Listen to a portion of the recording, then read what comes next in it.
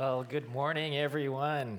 It's quite cold outside. I'm glad that we have a place that we can worship together and just keep warm. Man, I didn't want to wake up this morning because it's so cold.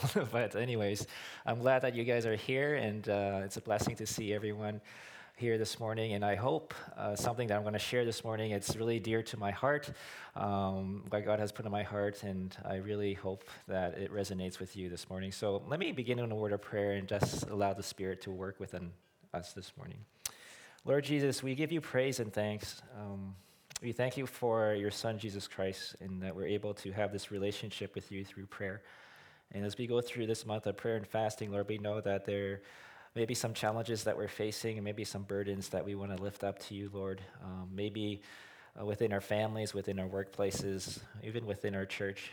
We ask that you would stir us up, prompt us by your Spirit, Lord, to listen to your word. May you use me, Lord. Let it be from you, not from me.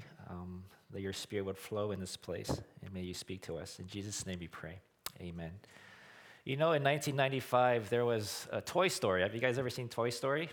Yeah, Toy Story was the first entirely computer-generated film to be released.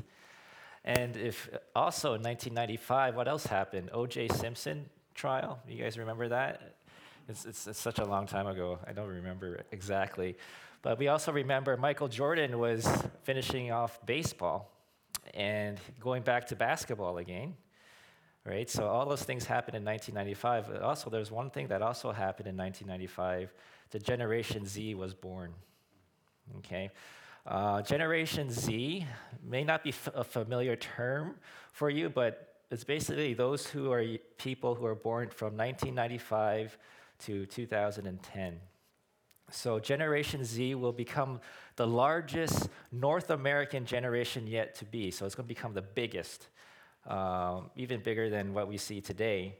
And there are teenagers today that are basically under 18 that fit in this category. So we'll see that. Maybe some of you this morning have kids under that age. And I want to bring this attention to us this morning. You understand that at this age and time, the world, we see everyone on smartphones. Everyone here has a smartphone, right? So we see that in our society today.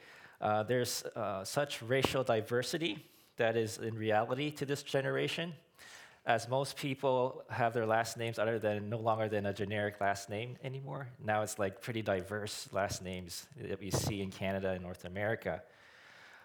This generation, they love to communicate, where more than 70% of their communication is texting. They like to text. They don't like to call anymore. They don't like to email. They like to text. So I'm sure you have some of your young kids texting you guys like, hey, mom, hey, dad, here's a text. And you're like, what are they saying? It's like some kind of lingo. So they like to text. In fact, their phones is basically their wallet. They live on their phone. Everything that they do. They have been called the screenagers, not teenagers, screenagers. They love the screen. They thrive on the screen. And when you add it all up, they will spend an average of like 3 or 5, 6 hours a day on their phones. They'll be on TikTok, on Instagram, and all that stuff. Facebook is out of the loop now. So for those who are on Facebook, you guys are out of date. Okay, so the trend now is TikTok and Instagram, and other things I'm probably out of date too. But there was a recent study done 2 years ago found that nearly half of all Canadians aged 13 to 17 said that they were online almost constantly. Constantly. Believe it, 90% use social media as their information. Believe it or not. You already know this because you hand them your phone and your computer and ask them to fix it, right? Sadly, they have seen pornography as it's never been readily available before. It's easily accessible to teens and young kids. 1 out of every 4 Generation Z will attend a religious service. That's a shock. 4 out of 10 Generation Z will attend a religious service. I want to call our church this morning to have this collected attention to this generation. I want to ask you to ponder how you can encourage them, how we can fan this flame of faith to this generation, this next generation. It heartbreaks me to see what's happening to this generation. And I'm sure you guys feel the same way. How can we specifically pray for this generation? If we were to make a tally of Summit and how many teens we have approximately 30 teens if they were to come all at once, if not more. For young adults, we probably have 15 to 20 if they all come. Children's ministry would be even more than that. That would be more than 70 plus next generation young people to choose from, to pray for by a name. Wouldn't that be great?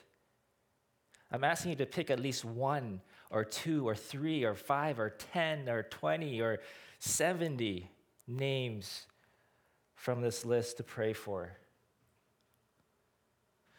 You know, George Orwell, he's a novelist. He says this: every generation imagines itself to be more intelligent than one that went before it, and wiser than one that comes after it. Now, it's easy to play, get off my lawn, get off of my back to this next generation. Like, who cares? It's easy to say that. We don't understand them. Let's just move forward. But I want you to challenge you to get rid of that mentality, this tendency to think that way. I doubt I need to say this too much about our church at Summit because we're so encouraging here. We're so caring. We're so compassionate. We're there for each other. We talk to each other. We pray for each other. We're so encouraging. But this generation has real problems, real tangible problems aimed at them. They don't need a church where there's older people hovering over them. But let's focus on this faith of this generation Z or Z. If you can turn with me to Ephesians chapter 3, it talks about a prayer, if you will. If you were to read this prayer, it's very beautiful. It's a moving prayer. You feel like as if you're moving right into heaven as you read it. Ephesians 3, starting from verse 14, it's obvious, and it begins with this. It says, "For this reason, I bow my knees before the Father." And the second clue we have that this prayer is just a few verses in front of this when we read in verse 11. If you look ahead, it says, "This was according to the eternal purpose that he has realized, Christ Jesus our Lord." In verse 12, it says, "In whom we have boldness," this boldness and access with confidence through our faith in him. Specifically, I want to challenge you to pray this specific prayer as a model for a child, a teenager, a young person in your life. Okay? Would you join me as we adopt this Ephesians chapter 3 as a model of prayer for that one person in our church, next gen, to have this spiritual breakthrough in their lives? Let's unite together to call out in God this tremendous passion that this next generation will have, a spiritual passion that is hungry for God. Wouldn't we want that for this next generation? Wouldn't you want to leave that legacy to your kids, your grandkids, your great-grandkids, your nephew and nieces? I would. I definitely would. What we see in this passage is a prayer of power. One of the first things you notice is this beautiful prayer. There's a prayer of power. It says in Ephesians 16, chapter 3, it says, "According to the riches of his glory, he may grant to you to be strengthened with power through the Spirit in your inner being." I'll be highlighting this verse quite often. And I want us to focus on this, to see that we have this power to pray. This is a prayer to know God more intimately. And as you read it and reread it, notice fully, carefully what you don't see. A focus that is spiritual. Remember, the one who's writing this prayer is in prison. It's Paul. Now, if you were to listen to a prison's prayer, what would you expect to hear from him? Maybe you would hear him prayer for his safety. Maybe you might expect to hear prayer to deliver his family from the pain of that embarrassment that he's in prison. Or you might expect a prayer to deliver him out of the bars of this prison cell. Notice that this prayer puts the spiritual before the physical. It's always like that. The Bible always places your spiritual health before your physical health. We are always doing the opposite. We nearly always talk about the physical problems, the money problems, marriage problems, relationship problems, health problems. The Bible is just the reverse. Here we have a prayer that's exclusively spiritual. Why? Heaven determines what happens on earth. Remember this. The spiritual always determines what happens in the physical. If you're going to pray and really pray, then you must prioritize the spiritual over the physical. Spiritual warfare is very real. And no wonder Paul talks about this in Ephesians. In the last chapter, he talks about the armor of God because he's emphasizing that there is something happening in the spiritual realm, and we need to put the armor of God. And there's a purpose for that. Why do we need this power? We need this power to overcome evil. Like I said, we pray for power because some problems are unfixable without prayer. We don't see it. Like I said before, for this reason, he says he bows his knee before the Father for whom family in heaven and on earth is named. Those three little words, for this reason, are pointing back to the early chapter 3 in Ephesians. It says it is a prayer to experience God's inner power so that we don't lose heart. It's so easy to be discouraged when you don't do anything, or when you do everything for God, Then we see nothing less than the power of God reuniting us. Paul in this passage, he has gone great lengths to explain that God has created a third race, if you will, if you put it that way. Not Jew, not Gentile, but the body of Christ. The body of Christ. We are all the family of the redeemed. Some of our family have already graduated into heaven and is with the Lord, while others are here. All of us are here still, going through life. Never think of yourself in terms of your race first. Never think of yourself in terms of your class first, or foremost, even your generation first. I see this happen many times, and there's conflict. Whether you're a baby boomer, a Gen X, a millennial, a Gen Z, and eventually a Gen A that's going to come. It's so confusing. Who's keeping track of all this? There's people who actually keep track of this. Think of yourself as a child of God with many brothers and sisters in Christ, living in one roof with different cultures, different generations. Let me say that again. Think of yourself as a child of God with many brothers and sisters, regardless of culture, regardless of generation, living under God's house. You are a child of God and God's family, young and old. So it's a prayer of spiritual power to accomplish all of God's purposes in our lives. There's a power there. And we need nothing less than the power of God inside of us to accomplish this kind of thing. We need his power. And we pray for this inner spiritual horsepower to kick us so that we can overcome the power of the problem of evil that overwhelms us in life. Remember, Jesus taught us to pray to the Father would deliver us from evil. Remember that prayer in the Sermon on the Mount in Matthew chapter 6. We see that prayer that Jesus instructs. He said that's a sin-killing power. That's a sin-stopping power. That's a chain-breaking power. Power to experience Christ's presence too. And that's the thing that we see here in the power of prayer, this supernatural power to fully experience God.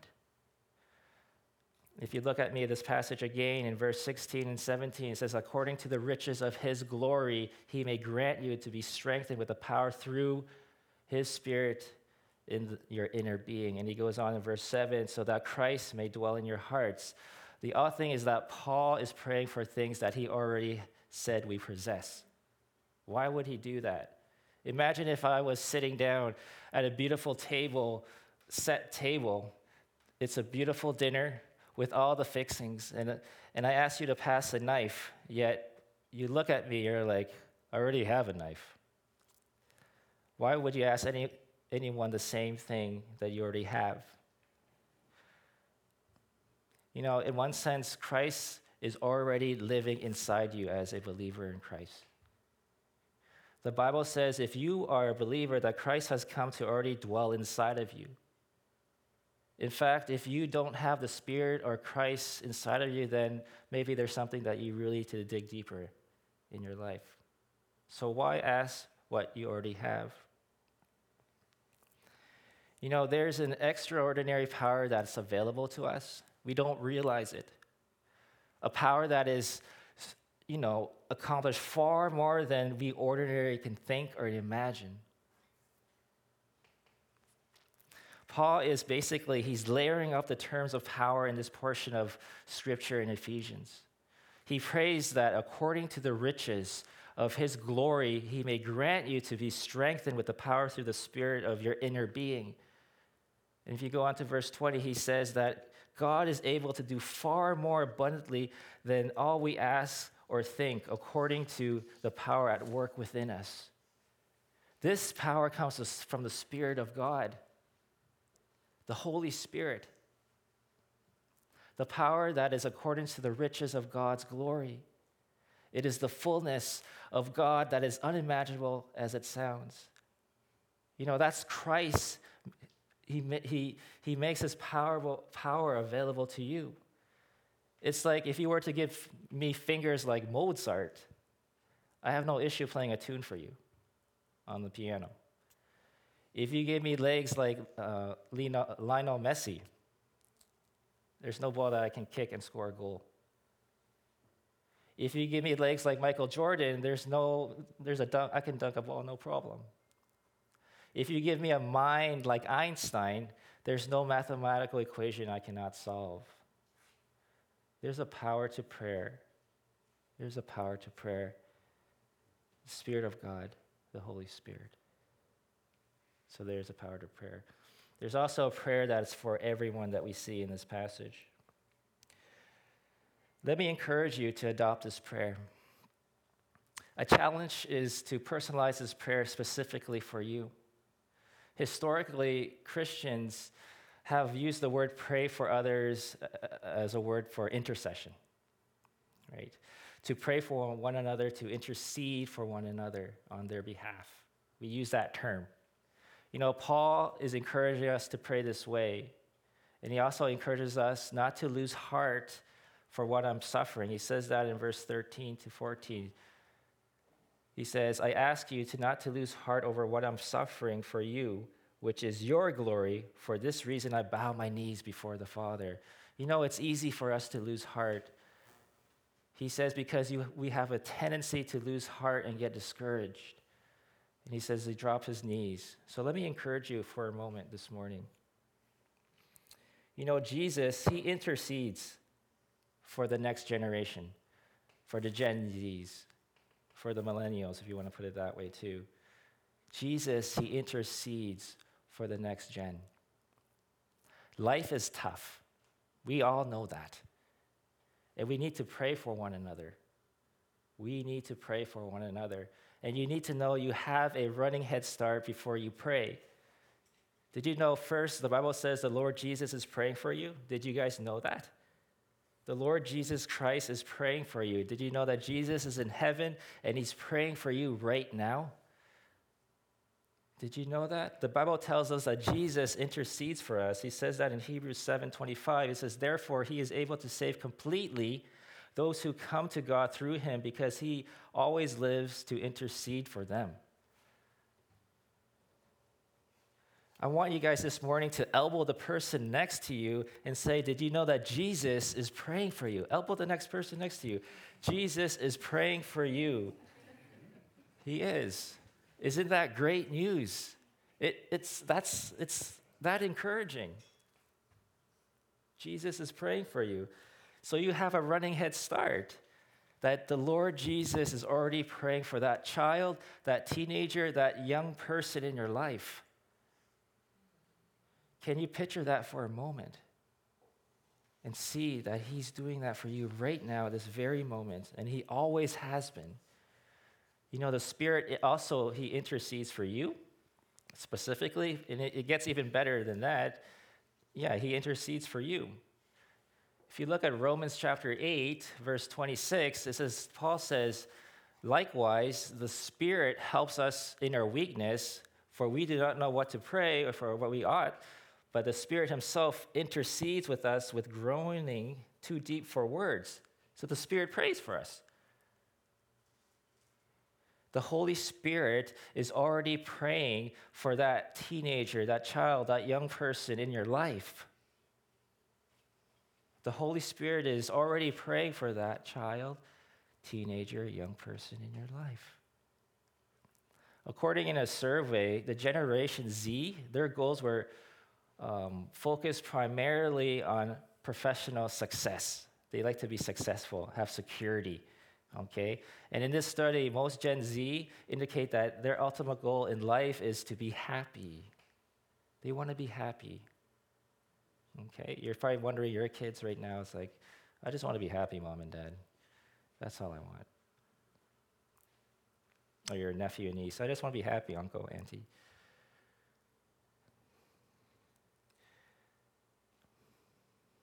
You know, personal achievement was one of the common things for the Gen Z's identity more than family and religion, believe it or not. Maybe the Spirit is praying something like this to your child or your teen or young person right now. It's maybe saying, Father, this is what Noah thinks he needs, but Father, this is what Noah really needs.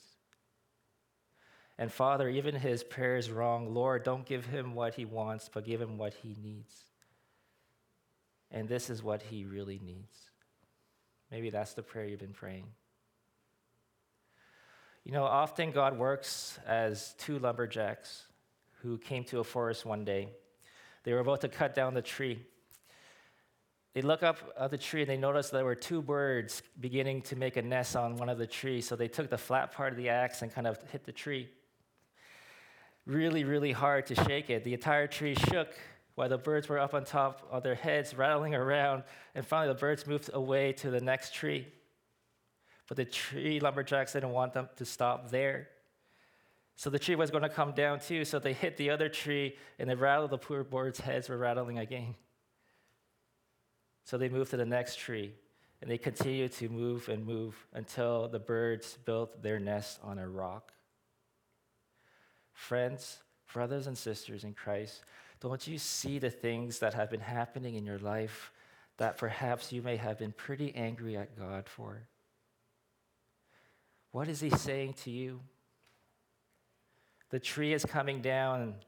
This thing you're building on your life, this thing you say you must have to be happy, don't you realize that you'll never be free?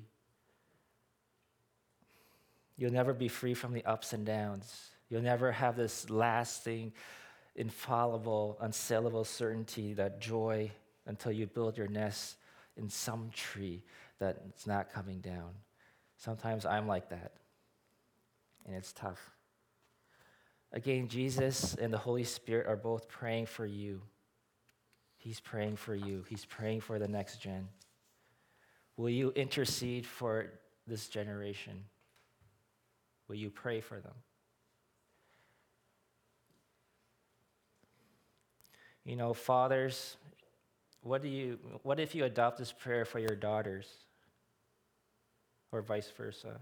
Mothers, if you were to insert your son's name into this prayer or this passage. What if you pulled out the pronouns in verse 13 to 21 and put the names of someone of the next generation there? Let me show you how this can be done. And I'm going to use the name John as something that we can put in this passage. So if you guys can have your Bibles to verse 14 to 21, I just want to read and how this might work. For this reason, I bow my knees before the Father, for whom John is named.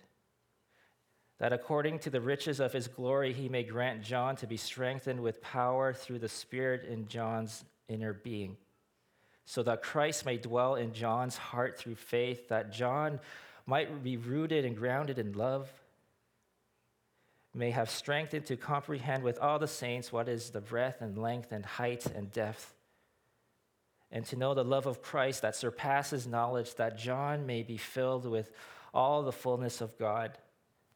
Now to him who is able to do far more abundantly than all we ask and think, according to the power of work within John, to him be the glory to the church and in Christ Jesus throughout all generations, forever and ever. Amen. You just plug and play. You can take a step further by personalizing those words. Something practical for us to use throughout this week.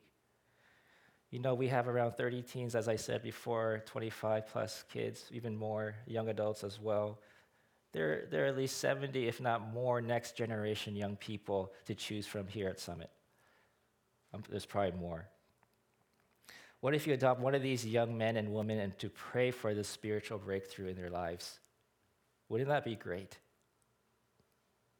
What if you dropped to your knees and on your knees humbled, pleading with God to move one young next generation son and daughter to have this intimate experience with God? Pray their minds would think through the Christ faith.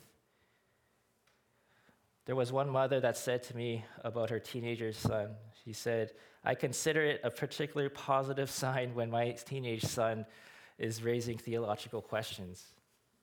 And that was something encouraging to me.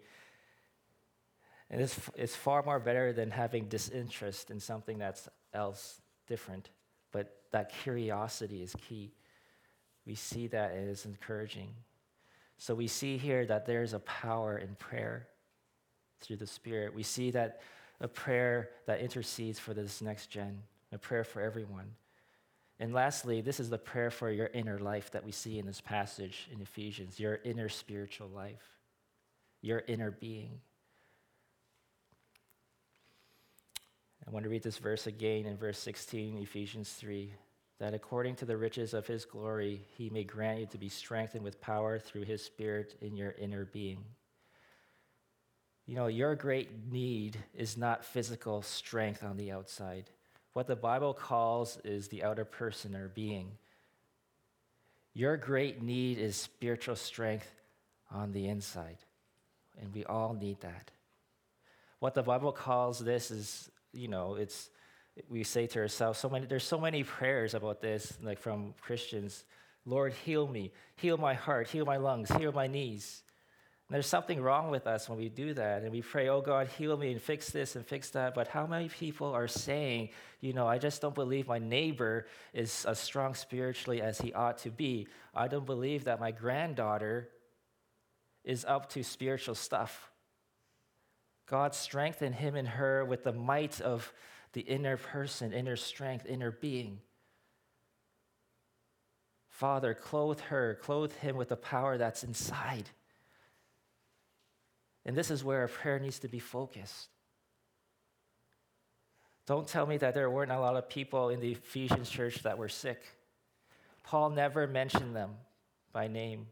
I'm not saying that we ought not to pray for the sick, but what I'm saying here is that the weight of our prayers ought to be for spiritual strength. When he prays, Paul never says anything about the outward circumstances. He doesn't say, oh Lord, protect them. He doesn't say, oh Lord, get me out of prison so that I can encourage them. He doesn't say, oh Lord, heal them from all their sickness. You know, he makes no reference of that at all. Why not? Instead, he does say, I want them to be strengthened by your might in their inner being.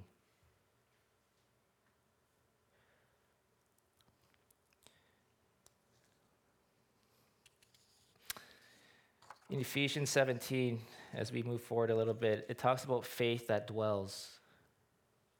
It says, so that Christ may dwell in our hearts through faith, that you being rooted and grounded in love. You know, the term dwell means to be at home, if you were to translate it in Greek. not just live in our hearts, but to settle down to be at home. Here in the middle of verse 17, it's sort of like a plea that God would really take over ourselves.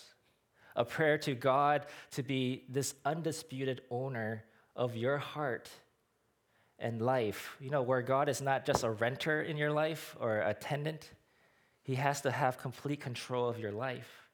Imagine if you were to come to my house and I lie to you when I say, make yourself at home. I know we all say that sometimes, make yourself at home. Yet I don't want you to leave the living room and make your way to my bedroom, right? And you go through my closet and you're like, oh my goodness, Ann, what do you have in there?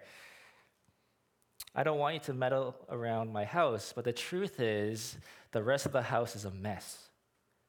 I don't know about you. When we have guests over, you might throw your stuff in the room and just hide it. Make sure the living room kitchen's nice and all that place. I threw all the junk in the living room into my bedroom.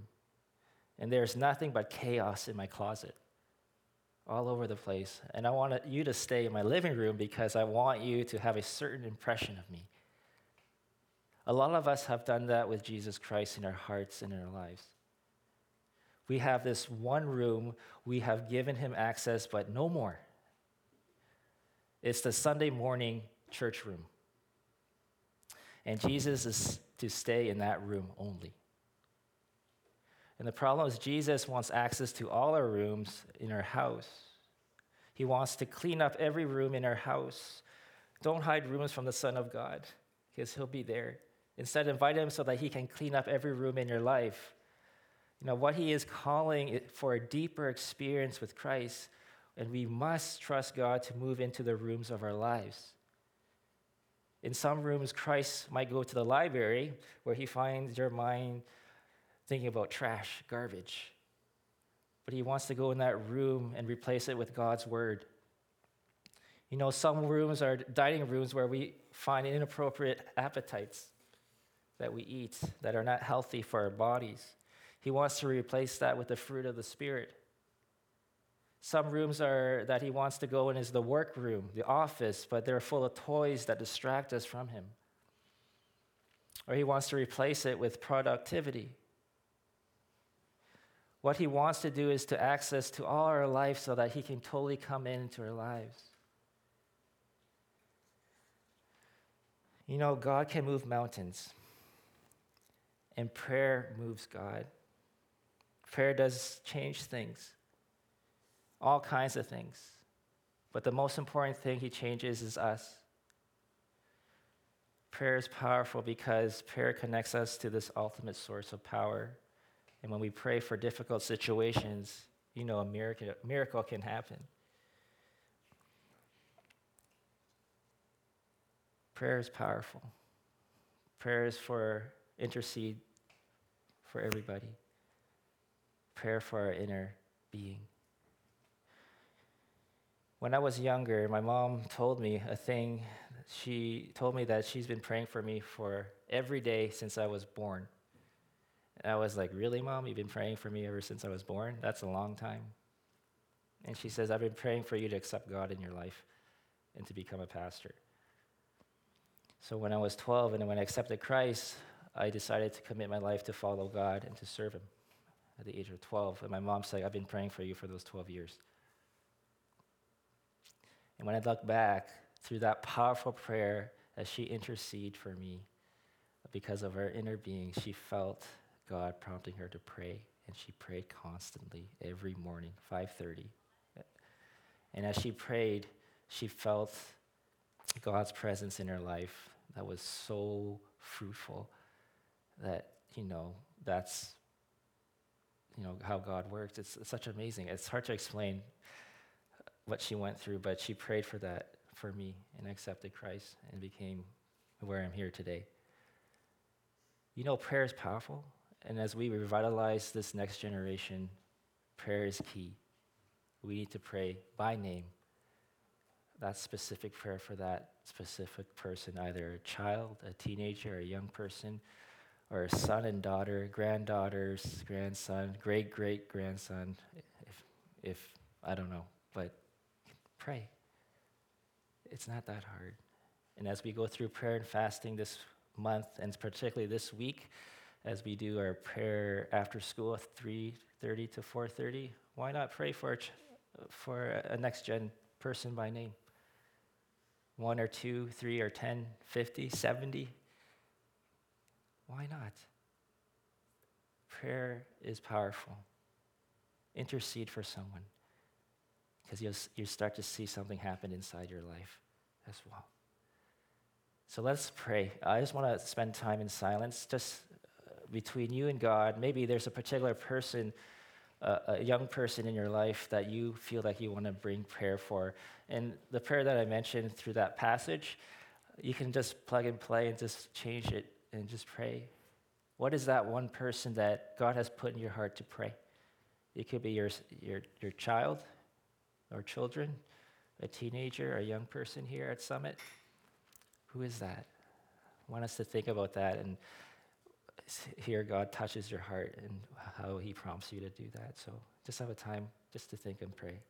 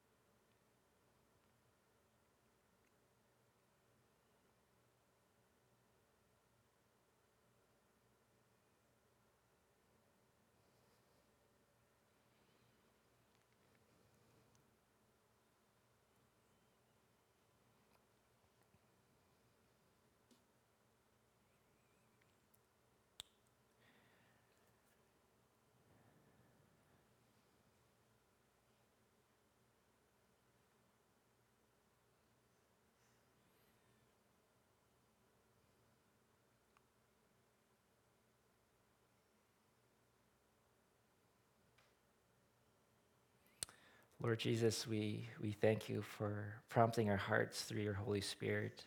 Um, as we think of that specific name or names, whether that's here at Summit for the Next Gen Ministries, and if that's specific child or teenager or young person, Lord, we want to lift it up to you. This is the next generation, Lord, and we can't live as if things are going unnoticed, but we know that you love everybody and you love your children as well.